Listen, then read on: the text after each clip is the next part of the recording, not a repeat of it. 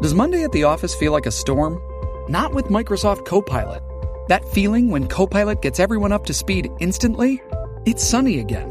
When Copilot simplifies complex data so your teams can act, that sun's shining on a beach. And when Copilot uncovers hidden insights, you're on that beach with your people, and you find buried treasure. That's Microsoft Copilot. Learn more at Microsoft.com/AI for all. Survivor 46 is here, and so is On Fire, the only official Survivor podcast, and we have a twist this season. The winner of Survivor 45, Dee Valladares, will be joining us every week. We're going behind the scenes of the biggest moments, the how and the why things happen, and the strategy and analysis you can only get from someone like me, a Survivor winner. Listen to On Fire, the official Survivor podcast, wherever you get your podcasts.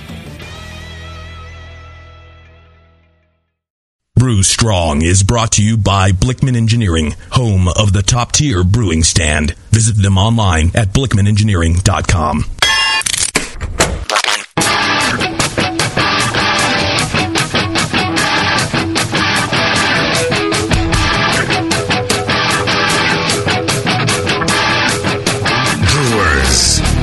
It's time for the beer radio you've been looking for. This is the show that dispels myths, tackles the toughest topics, and makes no apologies for geeking out on beer. Hosted by two guys that drink before they think, Jamil Zainashev and John Palmer. This is Brew Strong.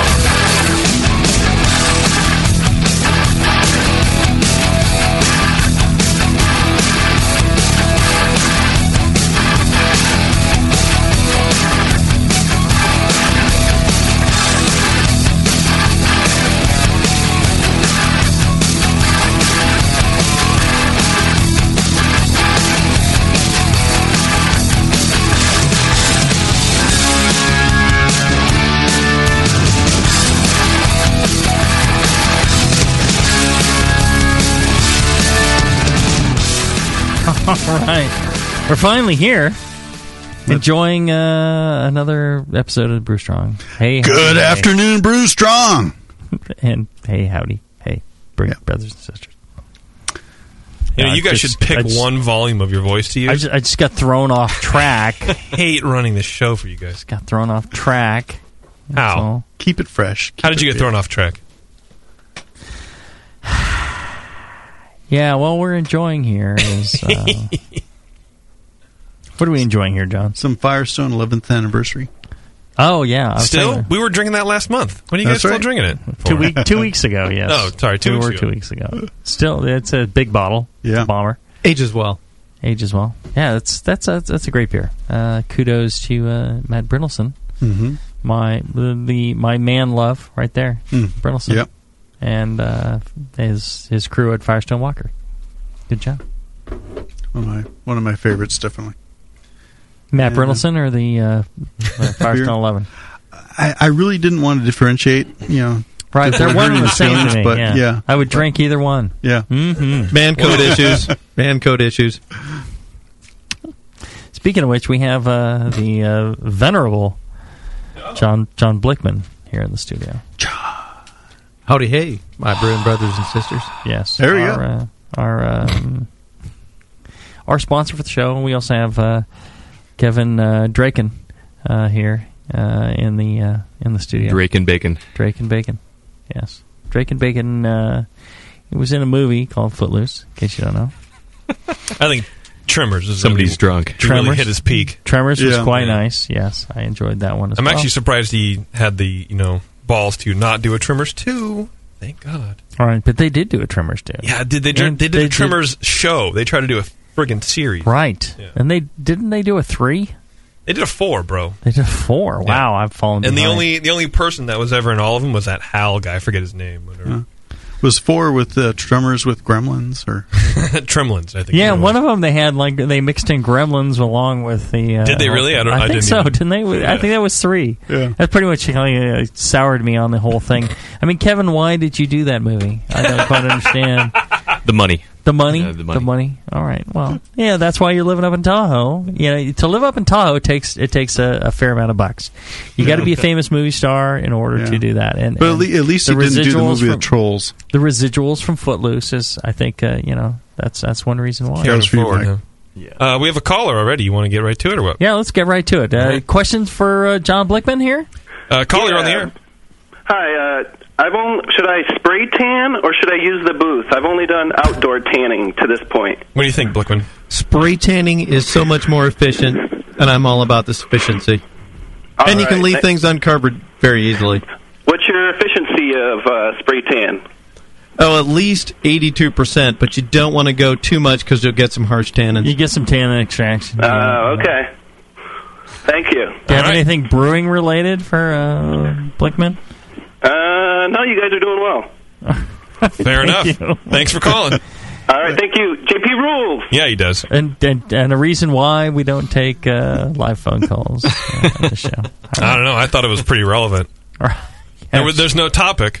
All Q&A, right? Right on schedule there. Mm-hmm. Yeah. Yeah, I don't know how that whole thing works, but we went up to Tahoe and he said wee. Hung out with Kevin Bacon in his estate up there, and who knew Kevin Bacon was a homebrewer? That was the exciting thing for me. And had some wonderful smoked houda, or how do you say that? Houda. That's right. Houda. And Jamil, if you hear me, what? And Jamil launched houda all over him. Cheesy saliva onto my hand. Launched it, huh? Is that what they call it these days? And then he treasured it. Yeah, it wasn't saliva. It was cheesy, but it wasn't saliva. It's more pineapple-y. It was a bit nutty. How do you want me to do this, Jamil? You just want me to go right to the phones whenever we get a call, or tell you, or what do you want? Sure, what the heck. Let's do another. Yeah. Here we go. Caller. Hey. You guys are there? Yes. Are you there? So I'm not as on topic as the last guy. I'm even more far off, but I want to talk about some kettles and stuff like that. There you go. Nice. So I've been wanting to buy a couple Blickman kettles for a while now. I want to do like a 1560 or whatever it is, the kind of like the more beer setup. But I don't want to do a flat tiered system. I want to have a 2-tier where I have like the mash tun and the hot liquor kettle and the boil kettle. Mm-hmm. The mash tun and the hot liquor up top, and then the boil kettle down below. And I was wanting to use recirculate my mash through a copper coil through the hot liquor tank to keep the temperature. And I'm kind of wondering about this autosparge. There's not a whole lot of great information on it on the website and stuff. On Northern Brew, I've read all their little reviews and stuff, and none of them were very good. So I thought I'd come to the source and ask John himself if that will hold up to like a pump pushing on it and stuff like that, and if it works really well for those kind of systems. Yeah, the good question. We've really designed that to really be tailored for the home brewer, and it holds up just fine to your typical mag drive pump, March pump being the most common. A lot of them you'll see that are really set up for residential water pressure, and they have a very small orifice through them. Jamil's going to pick up on that later, I know. The small orifice. Residential water pressure, yes. Yes. Yeah, he's all over that. And that's so that you can turn off with the relatively small force you have from a float. Jamil's all about that. Yes. So what we did with ours, since we knew we would be passing some grain particles, you also have the sticky sugar. We opened up the opening in there with a larger orifice so that we could pass particles through there, so you wouldn't have any plugging issues. Malt bits and husks and stuff. Right. And but we still have enough force on the float to be able to resist the float weight. The dynamic pressure from the your typical homebrew pump. So it won't be an issue at all. That's what I use in my brewery, and I've used that for many, many years. And the one thing I love about the top tier system is you were describing how you want your mash tun, your kettle, and how you want your hot liquor tank, and how I saw Kevin and his setup, and how I know John has his setup, and how I have mine set up. They're all different, and you can do anything from a flat, it's all one level, to any kettle can be any position over the other one, or behind, or alongside, or however you want to have it. And you can change that once you've started brewing with it. You're like, I'd really wish this was up, 6 inches higher, or I wish it was 6 inches lower and I could see into it, or whatever it would be. Yeah. You can actually do that, and I think that is the brilliance of the top tier. For me is really that how you like it and how I like it is rough, but other people may want it differently, in different heights or different ways of doing things, or you like gravity feed, you don't want to work with pumps, or you're all about pumps or whatever, and what you want to do with the recirculation and all that, you can take. There's all sorts of parts. There's pump mounting brackets, and there's the autosparger. You can use any variety of equipment on that top tier system, and make it all configured the way you want. So you could do a rims, you could do a Herms, you could do a direct fire, you could do any of that stuff on the top tier system. Mm-hmm. And using the autosparge for any of those versions. And that's the thing I like about it, is it's very flexible. It allows you to configure it the way you want. And you can mix and match. You don't have to buy everything from Blickman. Sorry, John. Hey, we set up Kevin. Kevin's got a mix of he's got a mix more of beer kettle. He's got all sorts of different parts and pieces. Couple kegels from, and I don't want to seem like a homer, but the thing I really loved when the Tower of Power came out was you can stick that onto any piece of equipment anywhere. It's going to work. I mean, it'll tie into just about anything. Mm-hmm. So I thought that was really quite nice as well. I love that. Ability to adapt and to integrate all your parts, and it's like nothing goes to waste. You start off with this one piece, and you can just build on it, and it'll all fit into like a top tier later on. So I don't want to go on and on. People think it's commercial, but I thought it was for me that's great, because homebrewers don't have a lot of money to waste most of the time. So, and not many homebrewers get to go out and buy the system they eventually end up with after 10 years of brewing. They get to cobble it together year after year, adding, subtract, changing parts out. Yeah, you're not. You're like, okay, this year I'm going to spring for the. Yeah, I got $5,000 for the autosparge for the. Is that good, caller? You good? Well, I wanted to ask John about how his system is set up at home. Because he said he kind of has the same kind of system I was talking about. I just wondered how his Palmer or Blickman. I don't think he's ever brewed. Either Blickman. One. Yeah. Oh, okay. It's theoretically I would. Oh, Blickman, he's brewed. I have I actually use an almost horizontal system. I've got because I brew in my basement. My basement's got fairly low ceiling height, about 7 feet. And so I brew on mostly on one level, and I've got a rims system, electric rim system that I've set up. And it uses the March 809 pump, and I actually had the original autosparge set up for a couple years before it just clicked. I ought to have this as a product, and that's when we developed it and started selling it for people. And it works great on the pump. I like it because it's simple. Whatever you set your drain rate to on your pot, the autosparge is going to match absolutely perfectly. And I'd run my mash tun dry, overflowed it, all that. Mm-hmm. And that's really how I came up with what I came up with. But we had, when we used just a commercial one, we had some problems with it plugging every once in a while. And that's why when we developed the production one, we went with a larger orifice. We went with a larger orifice. Normally, I wouldn't prefer that, but it worked great in this case, and then just opened up some of the tolerances, so you wouldn't get sticking from the wort sugars. So it should work great in a Herm system, rim system, even with Kevin. He's going to get his set up just for gravity system. In fact, Kevin, tell us about after your brew day. We talked a little bit about wanting to change your configuration, maybe. Yeah, right now I've got the top tier. Well, preface this by saying I've got the Autosparge sitting around, but I hadn't gotten hooked up for brew days. So I'm going to retrofit that onto a kegel that I've got. We used up all our drill bits. Yeah, we had to. Something had to give. We had to get to brewing eventually. But I've got my top tier setup gravity style. So I've got the hot liquor up top, and then the mash tun, then the boil kettle down below. But after talking to John Palmer and looking at his system, I think I might make some adjustments. I have a March pump.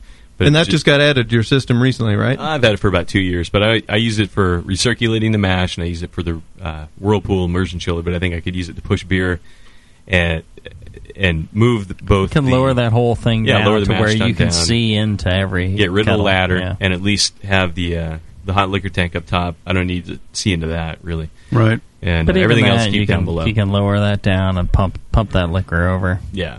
Because so we're going to do a little you can use the reconfig. Autosparge. Yeah. You know, you can put your hot liquor on the bottom and your mash and your kettle on the same level, and you can just pump that hot liquor up, and the Autosparge will control the flow. It'll be perfect.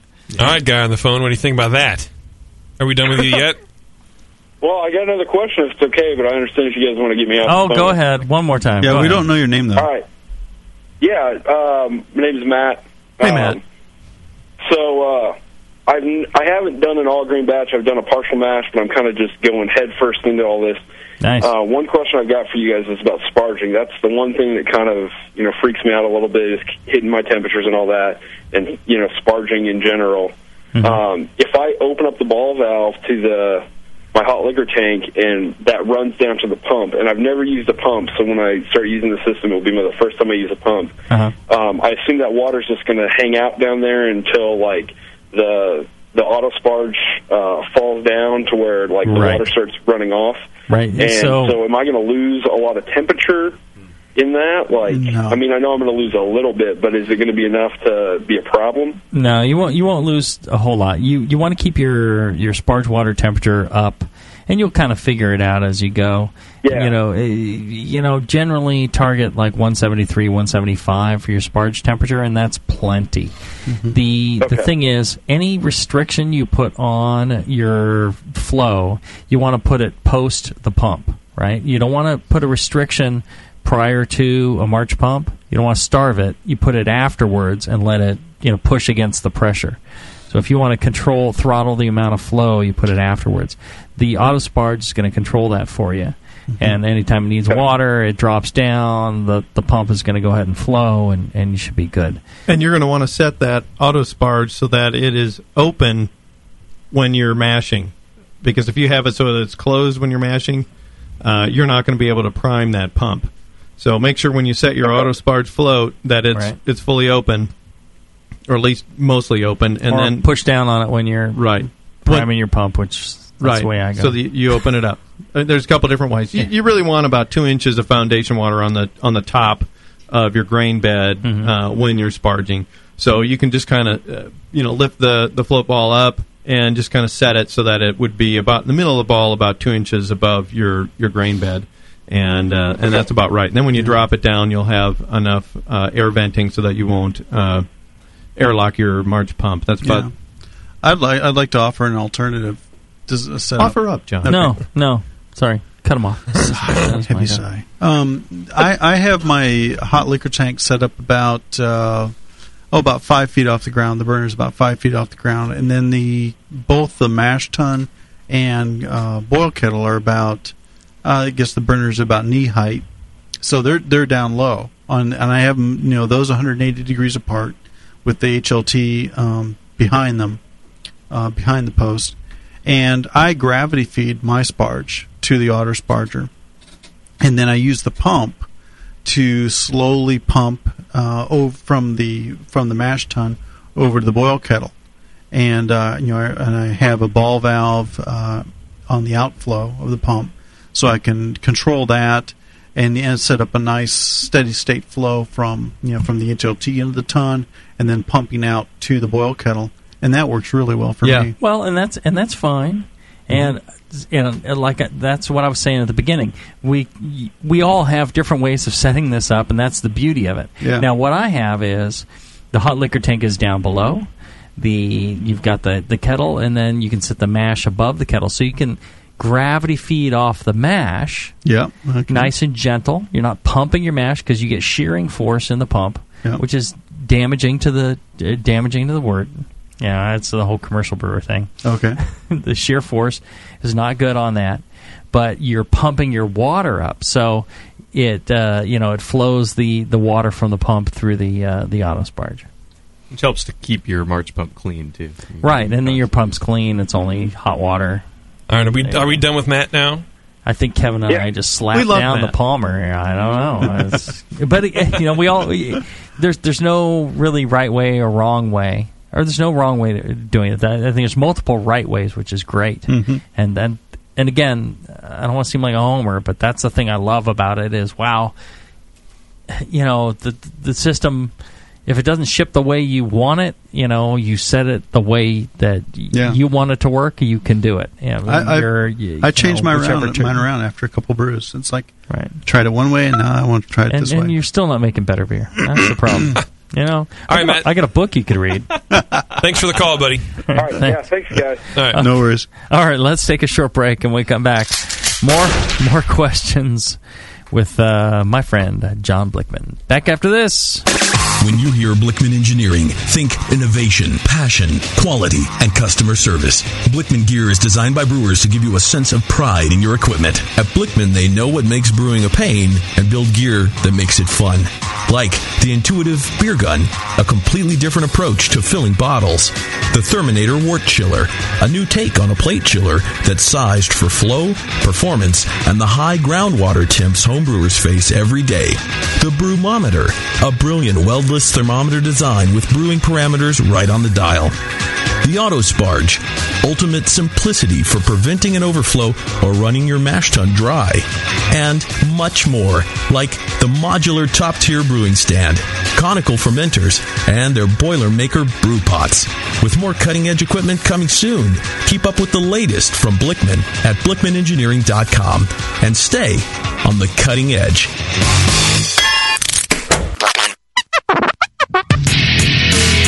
Hi, this is Push from the Brewing Network, and I want to tell you about the Brewmaster's Warehouse and how you can get 10% off your next order. I'm a pretty techie guy, but I've never seen an online store like this. It's awesome. Go to brewmasterswarehouse.com and click on Brew Builder. You can whip up a custom recipe so easily even Sven could do it. Seriously, it's slick. You can share your recipe with your own logo and notes to the Brewmaster's database if you want. And the best part, it keeps a running tally of the beer you're building while you're doing it. Then, bam, click Buy Recipe, and your cart is filled and ready to go with helpful suggestions in case you forgot something. This thing is amazing. Brewmaster's Warehouse is run the way a home brewer would do it, with great service, fast turnaround, and $6.99 flat rate shipping. Brewmaster's Warehouse and the Brew Builder blew me away. Check it out today at brewmasterswarehouse.com. I'm serious. And don't forget to put BNARMY in the discount code box for 10% off your order. Check out brewmasterswarehouse.com. Cheers. Downtown Joe's, located in the historic Oberon building in beautiful downtown Napa, California, offers an award-winning brew pub experience from 8:30 a.m. to 1 a.m. every day. For 15 years at the corner of 2nd and Main, Downtown Joe's has been voted Best Night Spot 7 times and Best Brew Pub for the last 4 years in a row. Brewmaster Colin Kaminsky's handcrafted ales, like his Tail Wagon Amber Ale and Double Secret Probation IPA, are the perfect accent to riverside dining, live music, and a relaxing outdoor patio. Don't miss the Beer of the Month, special rotating taps, and the BN Army Member Special. Wear your BN gear, get 10% off your beer. Visit downtownjoes.com to make reservations, peruse their extensive calendar of events, or just read more about their fantastic beers. Come enjoy the fine beer, food, and music. Downtown Joe's, the award-winning brew pub where you'll feel at home. A heretic is anyone who does not conform to an established attitude, doctrine, or principle. If you love craft beer, you're already a heretic. The very first thing we did when we started looking at the beers that we would brew, we got rid of all those recipes. We started from scratch. We've been pilot brewing the most creative things that we could think of and the most interesting things. We've completely gone away from style. Heretic Brewing Company is opening this spring in Pittsburgh, California, and you can be a part of it. Visit hereticbrewing.com and facebook.com/hereticbrew. Get the latest updates on the brewery and upcoming beers. Show everyone how you celebrate great beer as a heretic. It's a fairly powerful word. Being a heretic, that means you're not settling for ordinary beer. You are going with flavorful, creative, bold, interesting beers. A heretic is looking for the best beers out there. Be a heretic. Don't drink ordinary beer. Welcome to the Metal Shop. This month, More Beer welcomes you to the place the magic happens. The More Beer Metal Shop. It's the place where unique products you can only get at More Beer are made. Go to morebeer.com and watch their new video about More Beer's metal fabrication shop and see how their custom brew sculptures, conicals, wort chillers, grain mills, and other proprietary items are made. Welcome to the Metal Shop, and all month you can save on a selection of innovative More Beer equipment. Only this month, and only at morebeer.com.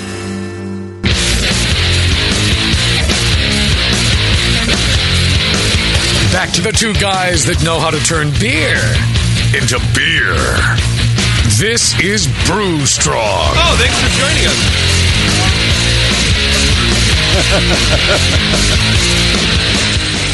Beer. It's a good thing we have a caller on Skype. Tim. Hello, Hey, Tim. what's going on? I don't know. You tell us, man. Nothing. Just getting ready to run off my last 5 gallons of Hefeweizen, and I called in with a question for John Blickman. Oh, very good. My question is, John, was there any solid cougar sightings this year? This is Timmy out in O'Fallon. Timmy Renette. How I enjoyed the voice. No, there were no cougar sightings, thankfully, at the NHC this year. I was concerned that you may have been stalked this year, much like you were last year. I put on cougar bait. So Very nice. Cougar repellent, I should say. Cougar repellent, so. Very nice. Well, yeah, man. You had a stalker? What's Called that in for. about? I just wanted to call in and say hello. Apparently cougar baiting. So how you been, Timmy? No, I'm doing good. It's life's pretty good out here. You know, I just knocked out about 10 gallons of wheat beer I brewed, and although a minor mishap along the way, the gasket to my hop rocket vanished, and maybe a dog ate it. Not really sure. Kids, but, blame the kids. It's fail-safe. What's that? Blame the kids. Yeah, well, maybe the kids stay out of the brew room for the most part, as you've seen. It's kind of scary in there, but no, it was good news. I was able to jerry rig cut in a half piece of keg hose, cut it in half and run it in there, and it managed to hold the seal enough to run the beer through. So Tim, you have a question about Blickman products or brewing in general? No, just called in to say hi, John, and tell him that no, I have no questions about his products. I love all of them. I'm running 2 Boilermakers and a hop rocket and a Terminator. So apparently I just want now to call we're and say hi real running quick. the, You can cut me off, and thanks a lot. You guys are doing great. Appreciate all the work. All right, Tim, peace out. We're running the Thank you. Facebook of brewing shows now. And, Well, you know, you got to show love. Oh, yeah. We Always have a good to hear from you, Timmy. We have a caller. Hey, who's this? Pseudo Chef. Hey, Pseudo Chef, what's up, bud? Not much. What is your question? So I was recently gifted a Blickman beer gun, and I want to know the best way to clean it, as in I'm going to be bottling like regular beers as well as a bunch of sour. Sour beers, you say? Yes. It was masked by some noise here. There was an explosion. There was. All right, so the way that I do it, that I find is the easiest, is once you've run your beer into your bottles and you're finished bottling, go ahead and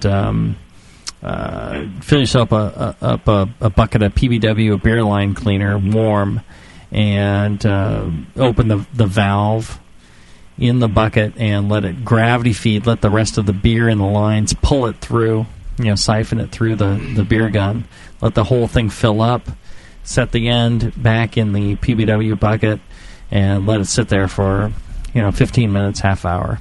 Let that kind of work on any proteins and other material that might have been there drawn along with the beer.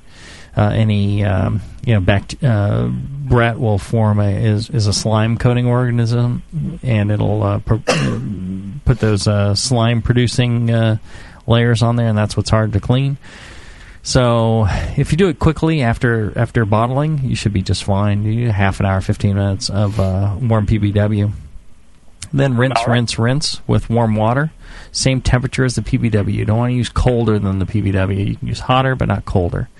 Let that recirculate through, and then you can go ahead and run sanitizer through there. I also like to pull apart the pieces that do come apart, the hose off of the end, and those various things. You can lock the little rubber ball end open, things like that. So you just make sure you're getting sanitizer all the way through. I think if you do it quickly after bottling, even with beers with bugs, Brett, bacteria, things like that, it turns out nice and clean. Yeah, the whole product breaks down in seconds. Right. You can get it apart and give that a good soak. I like if I'm really concerned about sanitation, I always use Star San. It's got the dodecyl benzene sulfonic acid stuff that tends to get into the clean before you sanitize. Yes, absolutely clean PBW, before you sanitize. Then the sanitizer. Yep. And, again, with Star San in particular, make sure if you're using mixed metals, you do not over-soak because you just have a giant electrolytic battery. That's right. And you don't want to damage your metal parts, particularly if you're using any brass in addition acid and different metals. That's how batteries are made. Mm-hmm. That's a lead-acid battery. I can run my Prius off of Star San? Yes. And beer guns. Yeah, Star San and beer guns. And beer guns. It would cost you a little bit less than buying a Prius, but I wouldn't look as douchey either. No, I think that's a foregone conclusion. I just wouldn't help. Would definitely pull the little rubber valve seal, the little nubby on the bottom. Definitely pull that off. Be gentle pulling it off, and give that a good soak, and you should be fine. That's the neat thing about the beer gun is there really are not any nooks and crannies from any valves or anything where the beer flows, and we do include the cleaning brushes. That'll let you get a good soil removal of anything inside. So, and I have yet to use. I'm very anal about cleaning things, and especially when it touches my finished beer, I'm very, very particular about it. But I still haven't used the brush to clean my beer gun because the moment I'm done with the beer, I'm running the solutions through. I'm recirculating them a bit. I'm using properly mixed solution at a warmer temperature on the cleaning and then the sanitizing. I really don't feel like I have any need to use the brush. Perhaps, every so often, maybe once a year, give it a good scrubbing with the brush. And it's nice that it's provided. It's hard to find that size brush, I think. Is that why you're not entering competitions anymore? No. Just kidding. Entering GABF, man. I'm just kidding, man. All right. So, Pseudo, did we answer your question there, bud? Yeah, that was perfect. Thank you. It's easy to clean. I think that the point is do it right away. Use appropriate chemicals, and you're good. It's not an issue, even if you're doing sour beers. Yeah. How about an email question? What do you think? All right. This one is from Jeremy. He says, I'm about a year in homebrewing. I have moved into all grain, and so now I'm doing full boils. Since I went to full boils, I know I needed a way to chill my wort without having to move my kettle into an ice bath. So I bought an immersion chiller. Well, my immersion chiller does a great job until about 95 or 100 degrees. Then it's gruesome the amount of time it takes to get down to pitching temperature, yes. Or pissing temperature, for that matter. Living in the southeast, the groundwater temps are tepid. Now that it's winter, it may be better, but this fall it took a long time to get the wort down without putting it in a fridge. I was impatient on my last batch and pitched my yeast a little too warm, 78 degrees, but I got lucky and blah, blah, blah, blah, blah. So right now my way of chilling wort is the immersion chiller or an ice bath. Lugging a full kettle around into an ice bath doesn't seem like my pint of beer. Especially after a few beers on my brew day, what would be my most economical way of chilling my wort down to a pitching temp? Should I just throw it in a fridge after my immersion chiller gets me approximately 85? Or are there other ways I can do this? Enjoy the show, guys. Keep it up, Jeremy. All right. I got this one. Yes, John has this one, and I know exactly what he's going to say because this is what I was just going to recommend. Go ahead. Buy commercial beer. No, sorry. I bought an immersion pump from Home Depot, and I immerse that in an ice bath and then pump ice water through the chiller. Sump pump. And you can get them cheaper from places like Harbor Freight, whatever. You can get them for about $15. Yeah, they're cheap. And all you have to do is just pump ice water through and recirculate. Well, you can recirculate the ice water. You don't want to pump it through once. And really, what you want? You want to make sure that with that actually isn't quite what I was going to. Oh, what were you going to say?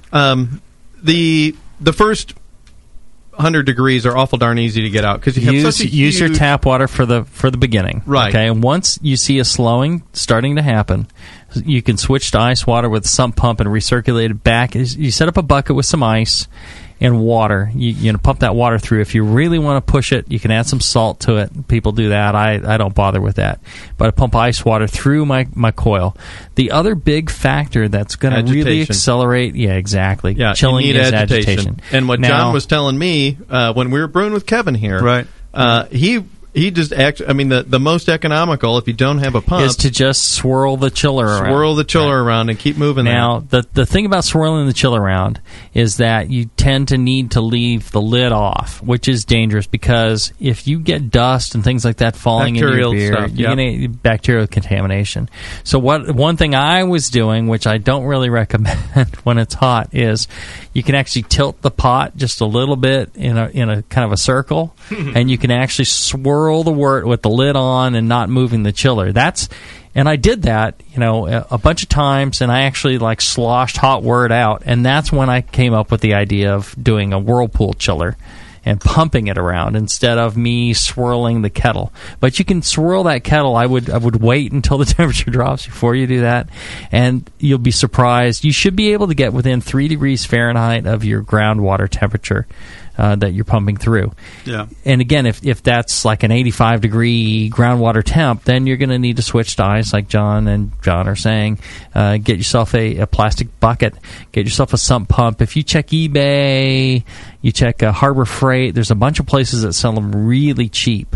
Half or a third or a quarter of the price that you're going to get them. You can get them out of China for $10 and $5 shipping. And another way I've seen people do that really without a pump is they use a funnel. They use a 5-gallon bucket, gravity feed and another coil. But it's going to be cheaper, right, to buy the pump than the coil. Where they use they pre-chill their cooling water, their hose water. It doesn't work that well. You have to agitate a lot, and it really doesn't work that well. You do have to agitate in the bucket. The better way that I've seen done down in San Diego is get yourself 2 5-gallon plastic buckets. One you raise up, and that's got your ice water in it, and you trickle it, gravity feed it through your chiller and back out into another bucket, and then you just transfer it back up to if it feels cold, you put it back in the bucket up top. That would have to be your lowest cost version right there. Right, that's your lowest cost. It's 2 buckets. You could get buckets for free, but buy yourself like a cheap sump pump, and through there, plus swirl it around, or if you're lift the lid a little bit and wiggle your chiller around, and that'll be the best for low cost, and you'll be shocked at how well it works. Absolutely shocked. Yeah. All right. And how much is a Therminator? I mean, come on. Therminators retail for just under $200. That's a real high tech way to do it. You can, but still, you're still limited to cooling it to within a few degrees of your. That's true. Of your cooling water temperature. So you would unless you run ice water through it. Yeah. So either way, you'd need to run ice if you've got that warm of groundwater temperature. But it's a place in the process it's worthy of investment because that's a danger zone. Exactly. That's where you got to get cool, get the yeast fermenting. Fermentation. That's the borderline between the hot side and the cold side. If you're going to put money in somewhere, define that line. Right. And get across it quick. Kevin Bacon with a statement of brilliance. Good advice. With something. All right. Have you guys noticed that he sounds like Kevin Bacon? He does. And he kind of looks like him. He's looking more and more like him the more we drink. I just kind of made it up, to start, but now I'm like, I hear it. I don't really We were watching. No, that was Patrick Swayze. Never mind. John made me watch the worst movie ever made. A Roadhouse? No, it was on your TV this morning. Steel Dawn. Second worst. Steel Dawn. It was pretty bad, but it was funny.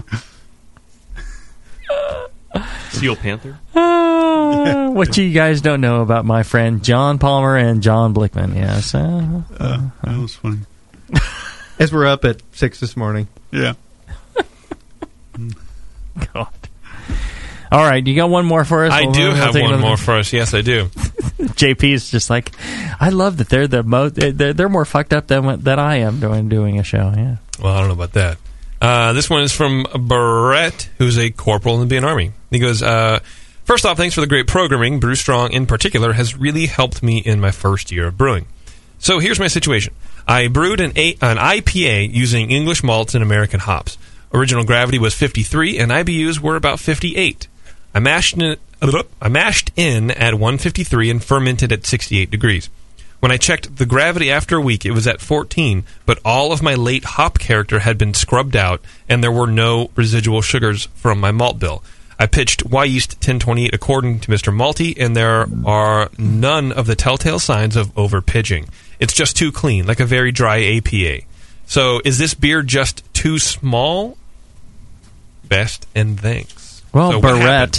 What happened to him? Well, it's hard to follow all that, but one of the things that I found was, all right. So there's a variety of possible reasons, and they all have a significant impact on late hop character. One is the hop supply and the amount of oils in it. Kevin, you're a big proponent of the amount of oils in a hop versus anything else about a hop. Hop oils are really where all the character comes from. Different. You can take the same hop variety. You can have Cascades grown in the U.S. and it could be Yakima, it could be in Oregon, it could be Willamette, it could be Idaho, it could be wherever, and the oil can vary by 100%. Oil levels, and you'll get different characters from that. So just that you've added these hops at the end, it could mean something, it could not.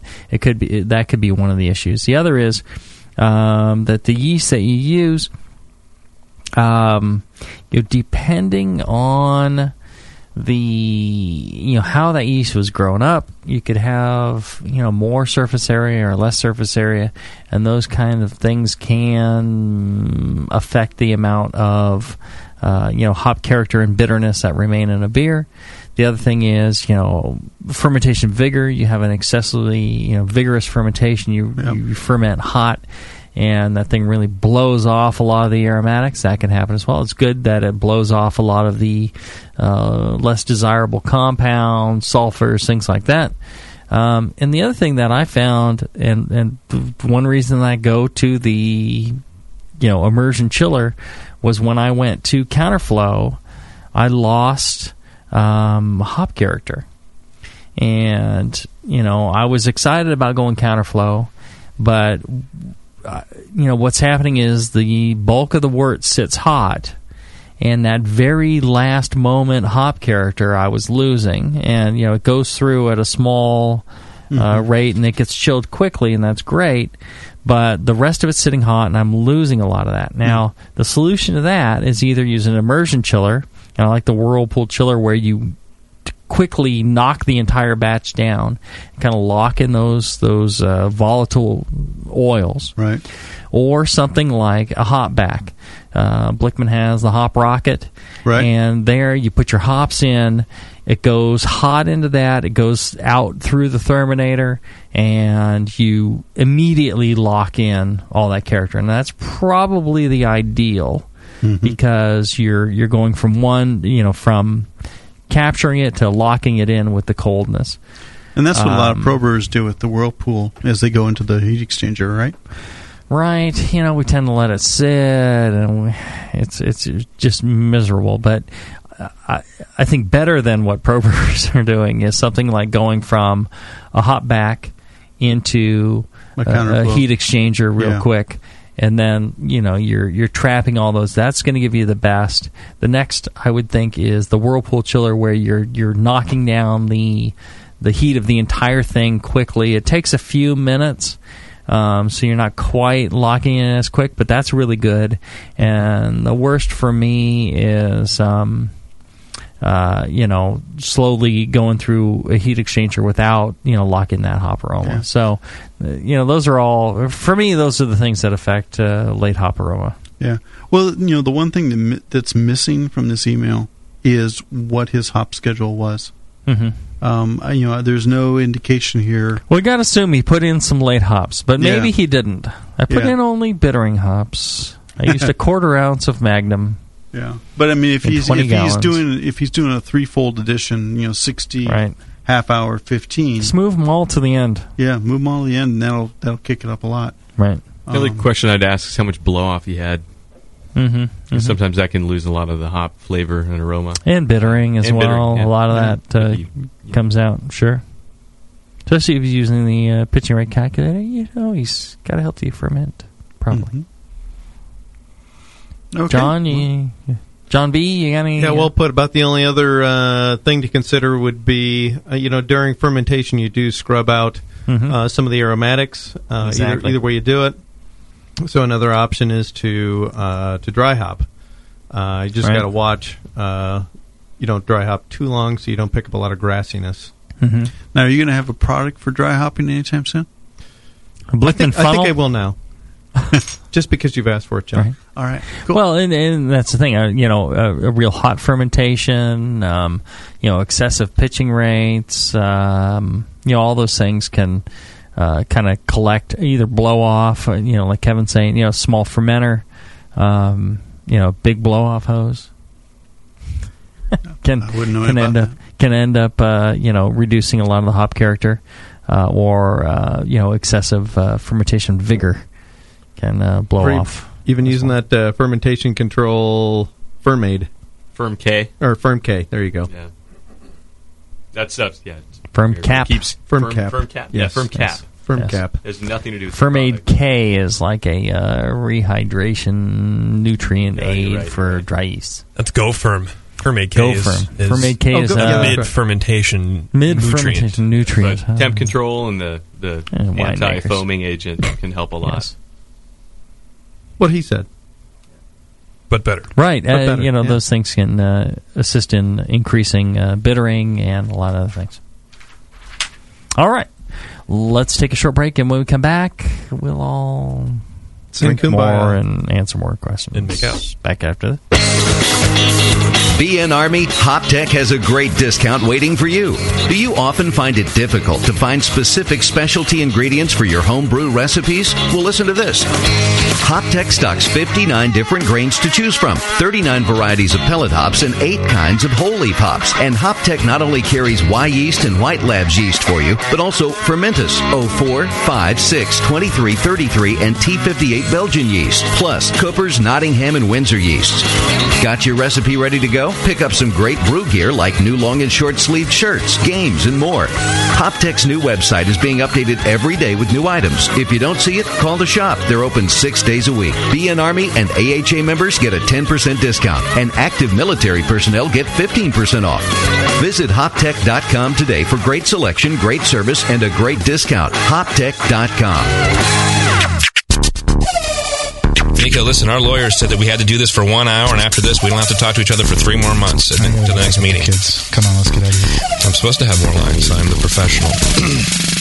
Hey, it's Sully. And I'm Nico. And we opened the 21st Amendment 9 years ago at 563 2nd Street in San Francisco, just 2 blocks from Giants Park, to make great beer and have a great time doing it. That's right, because to us, the 21st Amendment is more than just the right to make beer. It's the right to experiment, to be innovative, and just do things differently. And so now, we're putting our craft beer in cans. That's right, cans.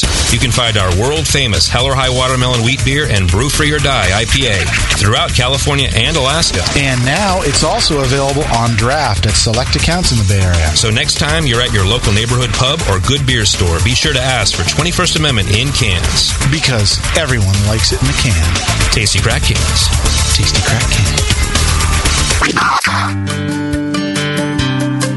Williams Brewing is your online resource for prompt delivery of quality home brewing supplies. Since 1979, Williams Brewing has offered the finest equipment and freshest ingredients and the best customer service in the business. Cut hours off your brewing sessions by using one of our 11 varieties of famous Williams malt extract. Our Williams Belgian Pale Extract is mashed with pure Belgian 2-row malt and a small percentage of Belgian wheat malt for an authentic Belgian character you just can't get from other extracts. Or check out our unique fermenters, 2.5-gallon kegs, paintball tank-based draft beer equipment, bottling aids, and much more. We even have our own line of precision hydrometers. Go to WilliamsBrewing.com to browse our vast selection. That's WilliamsBrewing.com. Orders placed by 3:30 p.m. Pacific Time ship the same day. Brewing is easy. The Williams way.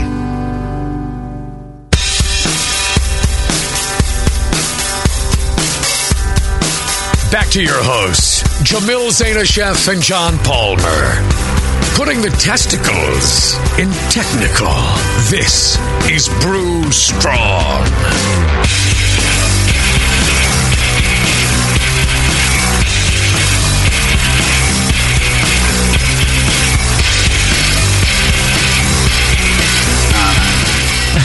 Kind of a weird vibe in the studio today. I think we're all tired and beat to death, and we've got Kevin Bacon to thank for that.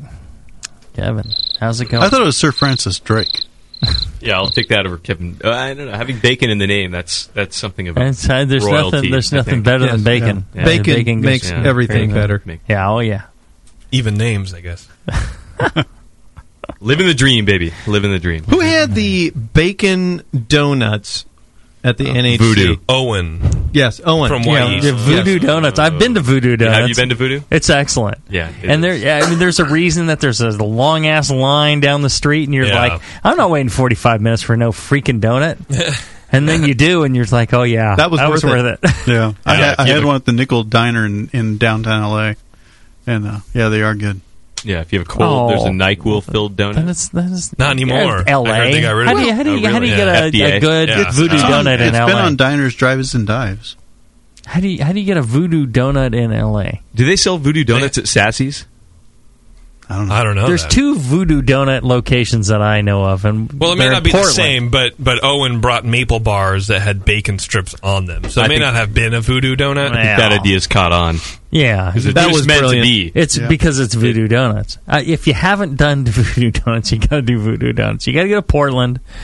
You got to get yourself some voodoo donuts. Okay, road trip. Right now. Let's go. I got shit to do. You're saying, I'm not driving all that way for a freaking donut. Driving. No, I'm telling you, you drive all that way for a freaking donut. It's worth it. It would be worth it. Because of quality.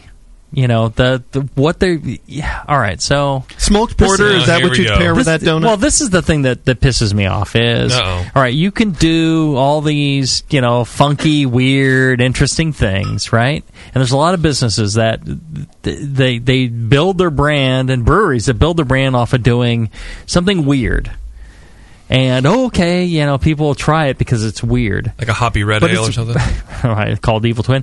But it's really not that great a beer, right? It's really not that great a product. That's true. No, because quality's low. Right. Like the ingredients aren't that great. The way it was made isn't that great. Or it's just not a good idea. But you get something like but even when it's not that great idea, if the ingredients are fabulous.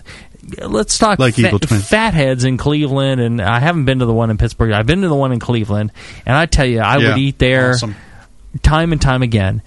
They've got these weird sandwiches on the menu, and the quality of every little scrap that goes into that is really high. Yep. And the people making it really are really high. They're it's quality ingredients, it's quality process, it's people that care about what they're serving. Mm-hmm. And I think you get the same thing at like Voodoo Donuts, you get the same thing at like Fatheads in Cleveland. You're our sponsors, or like Blickman, something for that matter. like Heretic Brewing, or Blickman Engineering. That's so you can do something that's weird. Or something that's interesting. And Voodoo Donuts does a lot of weird stuff that you think it's like, it's just, it's marketing, it's schmaltz. It's backed with quality, and that's what makes it really good. It's quality ingredients, quality process, and it's like, okay, the marketing got me in here. the quality is just going to make me keep coming back. It's like you know, you're just blown away by good ingredients and good process and all that. Can I just say? Otherwise, you just wander away. You're talking about a donut. There's not a whole lot of good quality things that go in a donut. Voodoo Donuts is all about the marketing and the gimmick. No, it's good. But have you ever had a bad donut? Yes, I have. Really? In your entire life, you've had a bad donut? Oh, I've had plenty. Oh, you don't like donuts enough? No, I have a... with bacon on it? Come on. I have a critical palate. I'm not like... my mouth is not like a sewer like some people here in the studio. I'm supposed to give you a high five for that rant, by the way. How about you? Want to do a question? Have you been to Voodoo Donuts? Yeah, I've been to Voodoo Donuts. Okay. And they were donuts. They were okay. No, see, you're letting your attitude affect the quality. Maybe you're letting your sunshine attitude affect your... That could be. I mean, I don't see how you can get good I was quality high at the unprocessed time. or unbleached flour. So you know what I mean? Like all-purpose baking flour and but fried bacon, fat. No, there's a lot of other things that go into it. They make a donut? Yeah. The reality is... it's like make a sandwich. You go to Fatheads in Cleveland. If you haven't been to Fatheads in Cleveland, go to Fatheads in Cleveland. I don't want to go to Cleveland. Well, I'll tell you, it's worth Cleveland it for Fatheads. rocks. Just go there. I'm fine with Subway. They got awesome beer. They got awesome food. And everything was just freaking Top outstanding. notch, yeah. You can order anything off of there and just like, wait, now why? Because some of the sandwiches, I don't want to, the guy who came up with the sandwiches is a really nice guy. Sure. But I'm thinking, what the hell are you throwing these things together? Now, I'm not sure if it's a great combination or you're buying the best product that you can and putting it together in the best way you possibly can that makes it so freaking outstanding. Sure. Either way. But this is what I would argue on that, is there's a severe difference in grades of meat and different meat suppliers and how meat is cured and like pastrami and all that kind of bullshit, right? But with donuts... It's either this way or this way with slight tweaks, and I don't think there's that much of a difference. But when you make a donut with Fruit Loops or bacon, then you have that's the extra point that kind of makes it. So either you go the generic Safeway brand Fruit Loops, then it's more Hoops, then it's more dependent on process. All right, so if you're all taking the same, I'm calling them. If you're all taking the same flour and all that, Voodoo on the line. It depends on the grease that you're frying them in and all that stuff, and how you're doing it. Sure, right. So it's like how you ferment. Yeah. Everybody can buy White Labs or Y yeast. Everybody can buy malt from the same supplier, right? Everybody can go to Northern Brewer and buy all the same ingredients. Right. Does everybody make the same beer? Well, they're not. No. Oh, that was a good one. But right? there's much more complexity between brewing beer. It's not just brewing the beer. Donuts. They can make the same wort. Sure, they can make the same wort, but fermentation is where it's different. But making donuts, I think, is quite complex. Fucking love you. To make We're doing a donut things. show. We're doing a fucking donut show. The hell with beer. We're doing donuts. What? Paxton needs to be on that because Paxton did several donut articles for Beer Advocate. I'll call him right now. And I think Voodoo and Paxton need a collaboration donut. Get him on the freaking phone. Is that what you really want me to do? Sure. A barley flour donut with bacon. Being from Portland, I got to say, Voodoo, I think, their notoriety is from their obscure ingredients. Mm-hmm. I can't say that any of their individual donuts have blown my mind quality-wise. I think you combine certain ingredients and you Kevin get Bacon a pretty throwing amazing me under the thing. bus right here. But I think that's where they're getting it from. Tang rolled donuts, NyQuil filled donuts. Right, that's what I'm saying. Bacon and maple. Come on, the base donut. How could you argue with that? It's just a donut. That's what gets people in the door. But the quality of the basic donut. I'm not saying they're bad quality, but I think what makes them known is not the quality; it's the obscurity. Oh, sure. That's what gets you on TV. Creativity. That's what gets you on TV. But that's the thing. You can get people into your location, but if the quality isn't there, right. If you can't deliver, then help with you. Paxton. Yeah, exactly. See, you may have Paxton. What, he's confused by hearing people on the air? No. He might be. I don't know. Well, whatever. It was a failed experiment. We're going to talk about Chimay Crullers. I have a Golden Strong question. Alrighty. All right. What do you think? You want to get back to beer? Or you want to talk about... I'm kind of worked up now. I don't know. I think we should talk about crepes. We should talk about Gordon Strong. Okay. Dear Brew Strong Brewing Brothers, I love the show. I don't know why. I go to a university without a brewing science course, so I think your segments are the lectures I wish I got at school. He thinks that they are, but he doesn't know. I brewed a Belgian Golden Strong about a month ago. It had a 1072 original gravity. After about 2 weeks in the primary, all airlock movement had completely ceased, so I took a gravity reading and carried it down to my basement where the temperature is a consistent 60 degrees. The gravity at the time was 1015. Then 2 weeks later, with the beer still at this lower temp, I was getting ready to rack to my secondary, and I took another gravity reading. It was 1002. Now I know all the signs seem to point to contamination because it dropped another 13 points without any visible airlock movement. At the same time, though, I know the yeast is extremely low flocculent yeast, and it tastes free of contamination. My main problem is that now the beer's bone dry over 9%. I'm wondering if you could help me determine what went wrong and what you would do in this situation. I was thinking about making a lower gravity batch and blending the two. Have you had success? If so, blah, blah, blah. That is from Matt Levy, who works at our buddies, Captain Lawrence Brewing. Captain Lawrence. Good folks.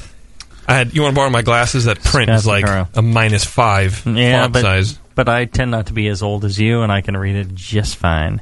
All right, 89? So, yeah, you are. You act 89. Feel like it. 02, huh? I do act. 2 weeks in primary. I mean, just because there's no airlock gravity doesn't mean your numbers doesn't mean it stopped, consistent, right? That's the main thing. I mean, never. You don't trust your eyes. Trust your numbers. 72 to 2 is pretty big. It's huge. Yeah. Yeah. I suspect a wild yeast at work. Well, but it depends on this. He doesn't say what the grist is. So if he's doing a golden strong 1072 and there's like 20 or 30% sugar, I think he did. I may have redacted it. You want me to try to examine it? And he's crossed out in green. Well, because I mean it's 2 like, paragraphs. My I'm not last going to read all brew that. Has stumped me, and I'm hoping you can help me. Yeah, I don't need to read that. Figure out what happened and how to fix the situation. See, don't cut all that crap out. Just give us the facts, ma'am. Let's see. And the recipe, which would have been helpful, but JP redacted. Well, you could have asked. Hey, did he include a recipe? Yeah. JP, what's the recipe? And he's crossed it out so he wouldn't be able to read it with his old eyes. And I brewed with 78% Belgian Pilsner malt, 3% flaked wheat, 2% caramel, 10 love, or caramel 10 love, 2% Munich, and 15% cane sugar.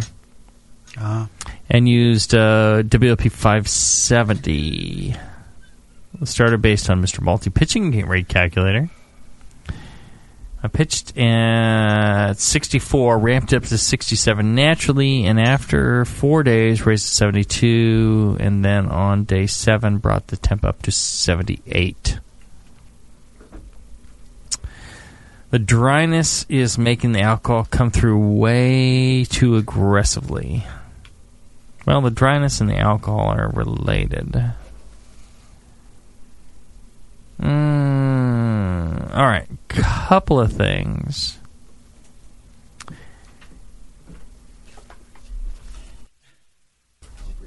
Don't turn. I hit the wrong button. I'm sorry. Couple of things. I'm the only one willing to talk here, and the rest of the people are chit-chatting. One idea that came up was maybe calibration of instruments. Well, that's what I was going to say. Water. Was distilled water? I would wonder, about the initial readings. Mm-hmm. Just make sure that your initial word readings and things like that are correct, because that's a common thing that John and I run across. Right. We get emails from people. It's like, oh, well, it's been this, that, and the other thing. It's like, are you sure you're reading it right? Gravity doesn't go back up. Yeah. And it's like, no, it's gone back up like 5 points. It's like, well, it's probably carbonation. Are you degassing it? Spinning the hydrometer and like, oh yeah. And we're assuming he was not mistakenly using a refractometer after fermentation. Well, that's true. I don't think that's the case. The 570, that can chew down there pretty good. And I don't see a mash temp. But that's like 95% attenuation. Or better. If it was a contamination, what sort of things would he be looking for? He says lack of flavor. Lack of flavor? Yeah. Or increased flavor. But but there's no, I mean, it's souring, not necessarily like a phenolics. sour, but not necessarily, right? I mean, and it sounds like he's doing a Belgian Golden strong, so, I mean, the phenolics might are be going to be there masked. anyway, right? Right. Well, they might be masked. Okay. Yeah. So by even the though phenolics he says of the 570. So even though he says there's no signs of contamination, there actually might be. It's just the Right. yeast he's using might be covering it up. There's a lot of times where people say, well, no, it's clean, there's no contamination, and then you taste the beer and you're going like, yeah, it's pretty rank. It's like, oh, that was like my house flavor. It's true. That's one thing I ran into a lot is people just don't know. They don't know what a clean beer is, and not to put homebrewers down more than I do, but that is a factor. That is right. Well, see, and the thing that struck me, and you pointed this out, JP, was it dropped another 13 points without any visible airlock movement. And airlock movement is not the indicator of fermentation necessarily. Well, you taught me that. And it's, that's what made me think, well, maybe the reading was wrong. Mm-hmm. It's one way or another, or, didn't... Not that Matt is like clueless or anything. I mean, most people aren't. He works at a brewery. I guess he should know. Right. He probably knows. But I've seen things where people don't fill the hydrometer jar up high enough, and they're like taking a reading. It's like, well, you don't have enough wort in there or beer in there to actually get a reading because the hydrometer's sitting on the bottom of the jar. It's not floating. Right. It's not floating. It needs to float. But if he's getting O2, I guess was this at the brewery or? No, it was at his house. I mean, it sounds like he's a home brewer, but he also works at a brewery. Right. Very good brewery too, by the way, Captain Lawrence. Yeah, you can roll out calibration very quickly with distilled water. Right. And even just tap water, because it's close dissolved in the minerals in tap water is pretty low. All right, so we should call Unless it you're in Indiana. We should probably call it a wild yeast or something. I think Matt should right? send us some, and we will. He can. Taste it. So to the second part, what should he do? He's thinking about brewing another beer and blending it. Has anybody else done that? Well, if it is a wild yeast, blending it's not going to help. I mean, the wild yeast will give just it more. just take off again. Okay. I'm very counter to trying to correct one beer with another. And I guess now I'm a commercial brewer. Maybe you're going to have to. Maybe I might think differently, but I would rather just dump it and brew again, and ensure that was correct. From the start, because you never by blending problem beer with a good one, you tend to never get like a great beer. You tend to get an okay beer in higher volume. Hard to say. This one has me stumped. I'm not sure what the issue would be there. At 15% sugar, he doesn't say what the mash temp was. He doesn't say whether he's checked his calibration on the mash. Even then, O2, I mean, everything would have to be pretty much simple sugars. Yeah. Well, no, that's still some residual, because you look at something like wine, you end up in like negative numbers. True. Yeah. So that's within the realm. With 15% sugar and a really low mash temp, I think you're still within the range. So that might be it. That's a possibility. I don't know. Stumped. How does that particular yeast he used work at low temps? I mean, at 60, that's pretty low for an ale yeast. But he fermented at like 78, and then he brought it into the basement, which was 60, just to drop out. But he got the last 4 Play-Doh at 60 degrees. Yeah, well, that's true. Well, if he lost suspension... 60 ambient. It could have been 65 in the thing, right? Right. Yeah, it's hard to say. The 570 will go... most of those Belgian yeasts will work through, especially the simpler sugars. So, yeah, hard to say. I'm stumped. I don't know. Stump the geekoid on the show. All right. Let's take a short break, and when we come back, a few more of your questions after this. When Blickman Engineering set out to design a great brewing stand, they knew it had to be strong, adaptable, and last for a lifetime. The top-tier brewing stand is now proudly available at BlickmanEngineering.com. It grows with your brewing skills and equipment. Start with 5-gallon coolers on its heavy-gauge stainless steel shelves. Then move all the way up to 30-gallon pots on the high-output burner tiers. Speaking of burners, the custom Blickman Engineering top-tier burners are extremely powerful, efficient, and amazingly quiet. They have safety stops to center your pot, and they'll last a lifetime and won't rust. The top-tier brewing stand allows virtually infinite combinations from traditional gravity systems to 2 tiers to completely horizontal. Configure your stand the way you want and have the freedom to change it at any time in the future. Your brewing stand should adapt with you, not force you to learn a new process. Visit BlickmanEngineering.com today to configure your top-tier brewing stand and to find a local Blickman retailer. You'll be surprised with all the flexible features and the competitive price. Start brewing with Blickman from the top tier. In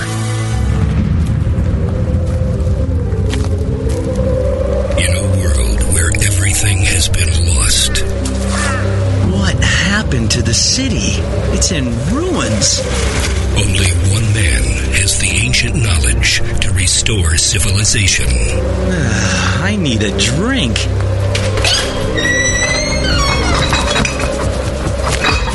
Oh no, the liquor store's been ransacked. You looking for beer, stranger? Boy, all the liquor got drunk up in the first 25 minutes of the apocalypse. Wait, there's still some bottles over...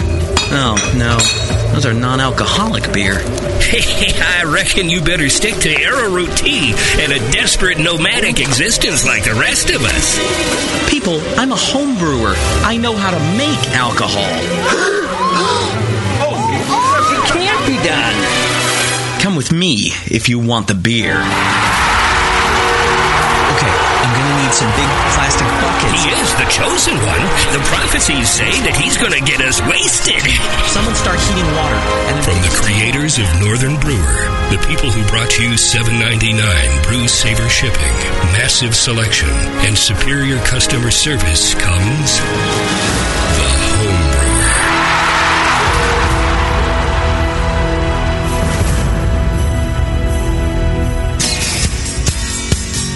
Hi, I'm Jamel Zainasheff, and in addition to my work on the Brewing Network, I write the Style Profile column in every issue of Brew Your Own magazine. Hi, I'm Sean Paxton, and when I'm not prepping for the Home Brewed Chef on the Brewing Network, you can find me writing articles on how to cook with your home brew for Brew Your Own magazine. Greetings, cretins. This is John Palmer, and when I'm not writing for Brew Your Own, I'm reading it.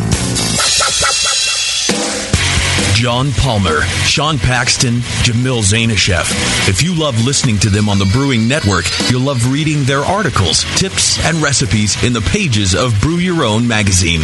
Join Jamil, John, and Sean 8 times a year in Brew Your Own. And when you subscribe to BYO on the Brewing Network website, half of your subscription price goes right back to the BN to support great beer and food programming. So sign up for Brew Your Own magazine through the BN website today so you can listen and read your way to better homebrew. Back to the beer guys that make other beer guys look like wine guys. Brew strong.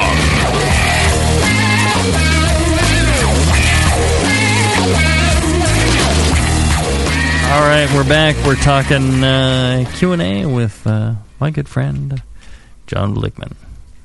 Is there something we don't know about your friend, John Blickman?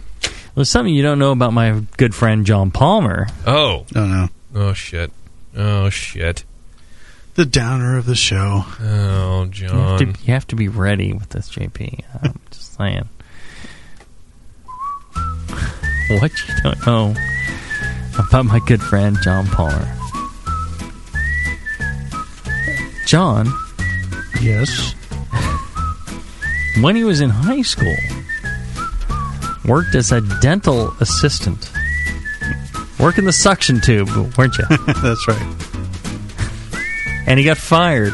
Yeah, I didn't do it well enough. Didn't work his suction tube well enough. John Palmer, my friend, worked as a dental assistant in high school. True story. True story. My friend John Palmer.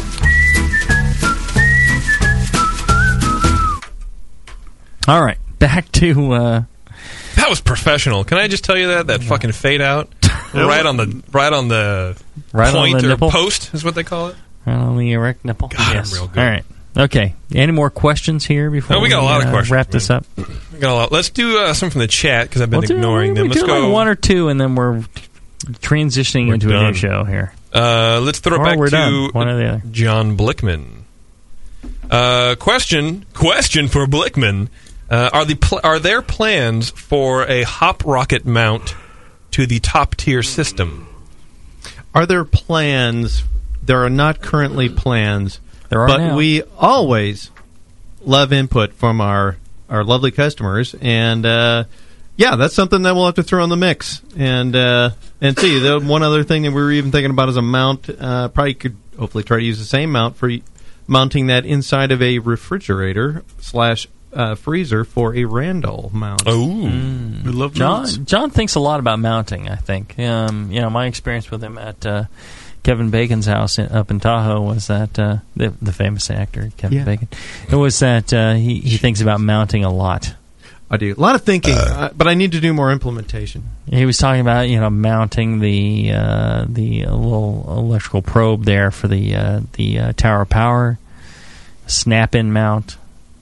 He's talking about clamp mounts, and the drilling challenging mounts. Yeah, he's despite the lubrication. Mounting is always forefront of his mind. But would you say the utility shelf, John, is a noble spot for the hop rocket on your top tier? The utility shelf would be a great choice mount for that. And the nice thing about it is there would be plenty and adequate room to put your beer on the shelf simultaneously with the hop rocket. Could you fit a tower power and a hop rocket on the shelf? The tower of power and a single, yes. Yeah. Although electricity and water generally don't mix, so just keep those separated.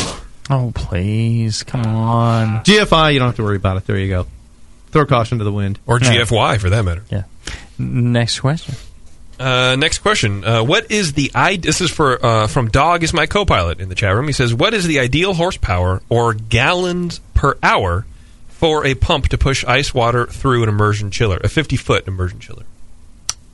50-foot immersion chiller. Well, see, that's the problem with measuring pumps is horsepower and gallons per hour and all that crap doesn't mean squat. For centrifugal pumps. Right. The amount of head pressure you might have, how low your supply of water is up to your pump, the restriction through the coil, you're saying a 50-foot what diameter ID copper, how smooth it is, things like that.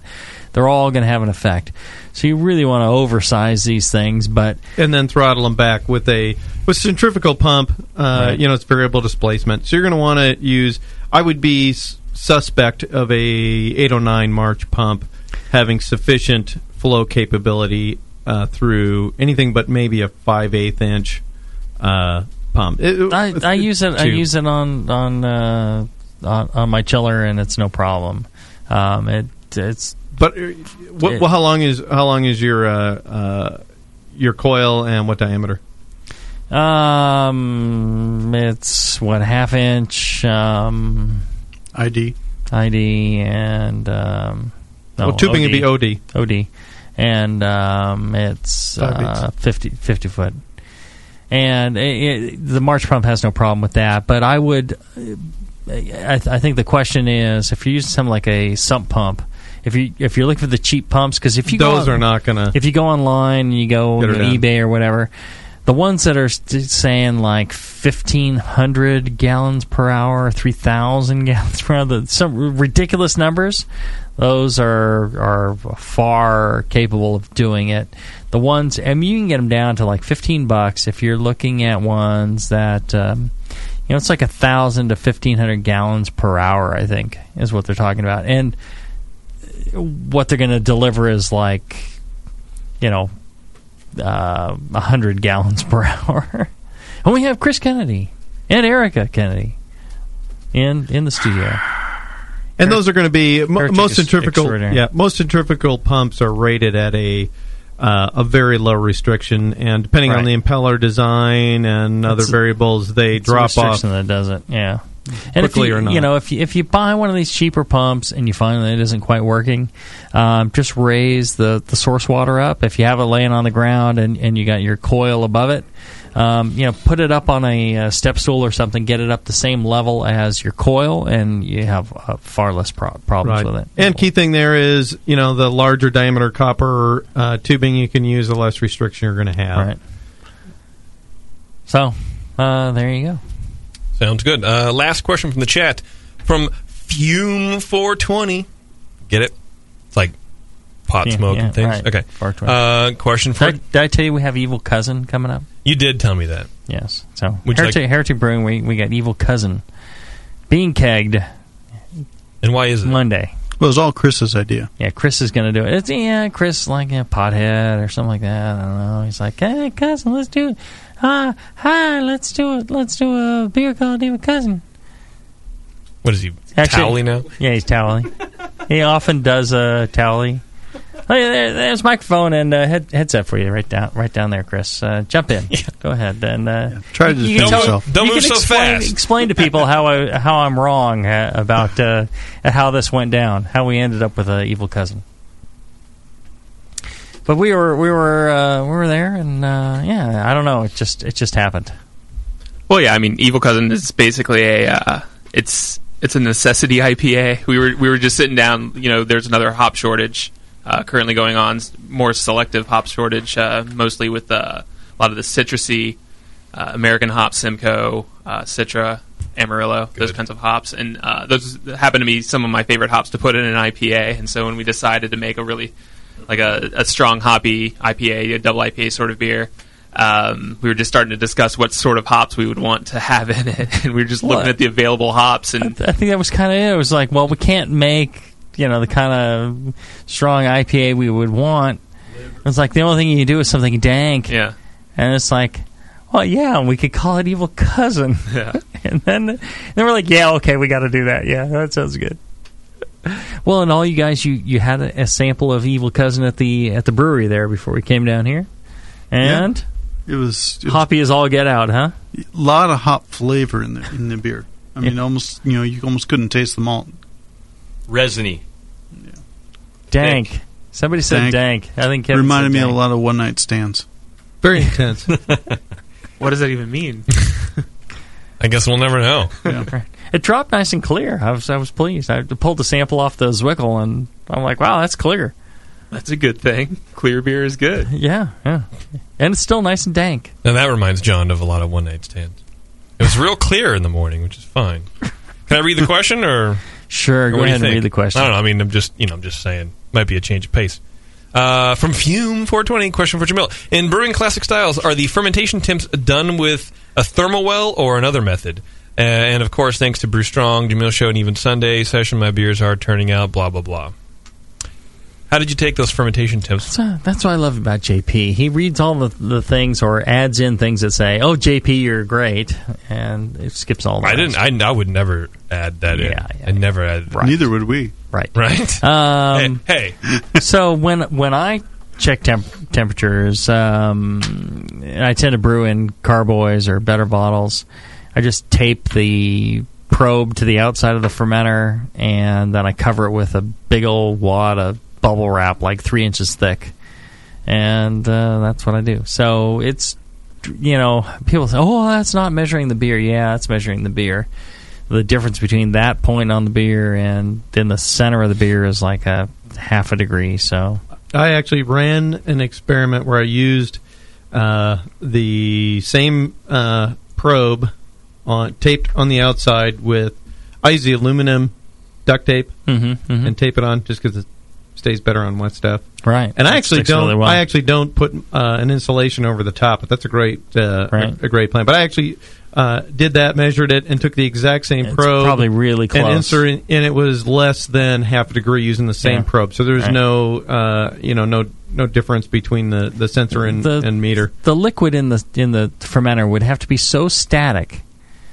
And even then, it's going to, the temperature is going to, conductivity is huge. Convection, I mean, you can set up, thermal layers and, in liquids, but, if there's even the slightest movement, that breaks down. So, and anytime you're going to have a difference in temperature, you're going to have convective flow. Right. I mean, it's possible in something like Lake Tahoe, where it's a big volume of water that we've been at.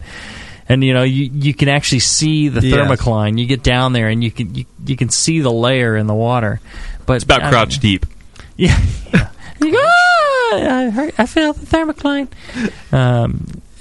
But other than that, and you throw a little insulation on the outside, and it's homebrew scale. So it's not worth the contamination risk or the headache or the expense.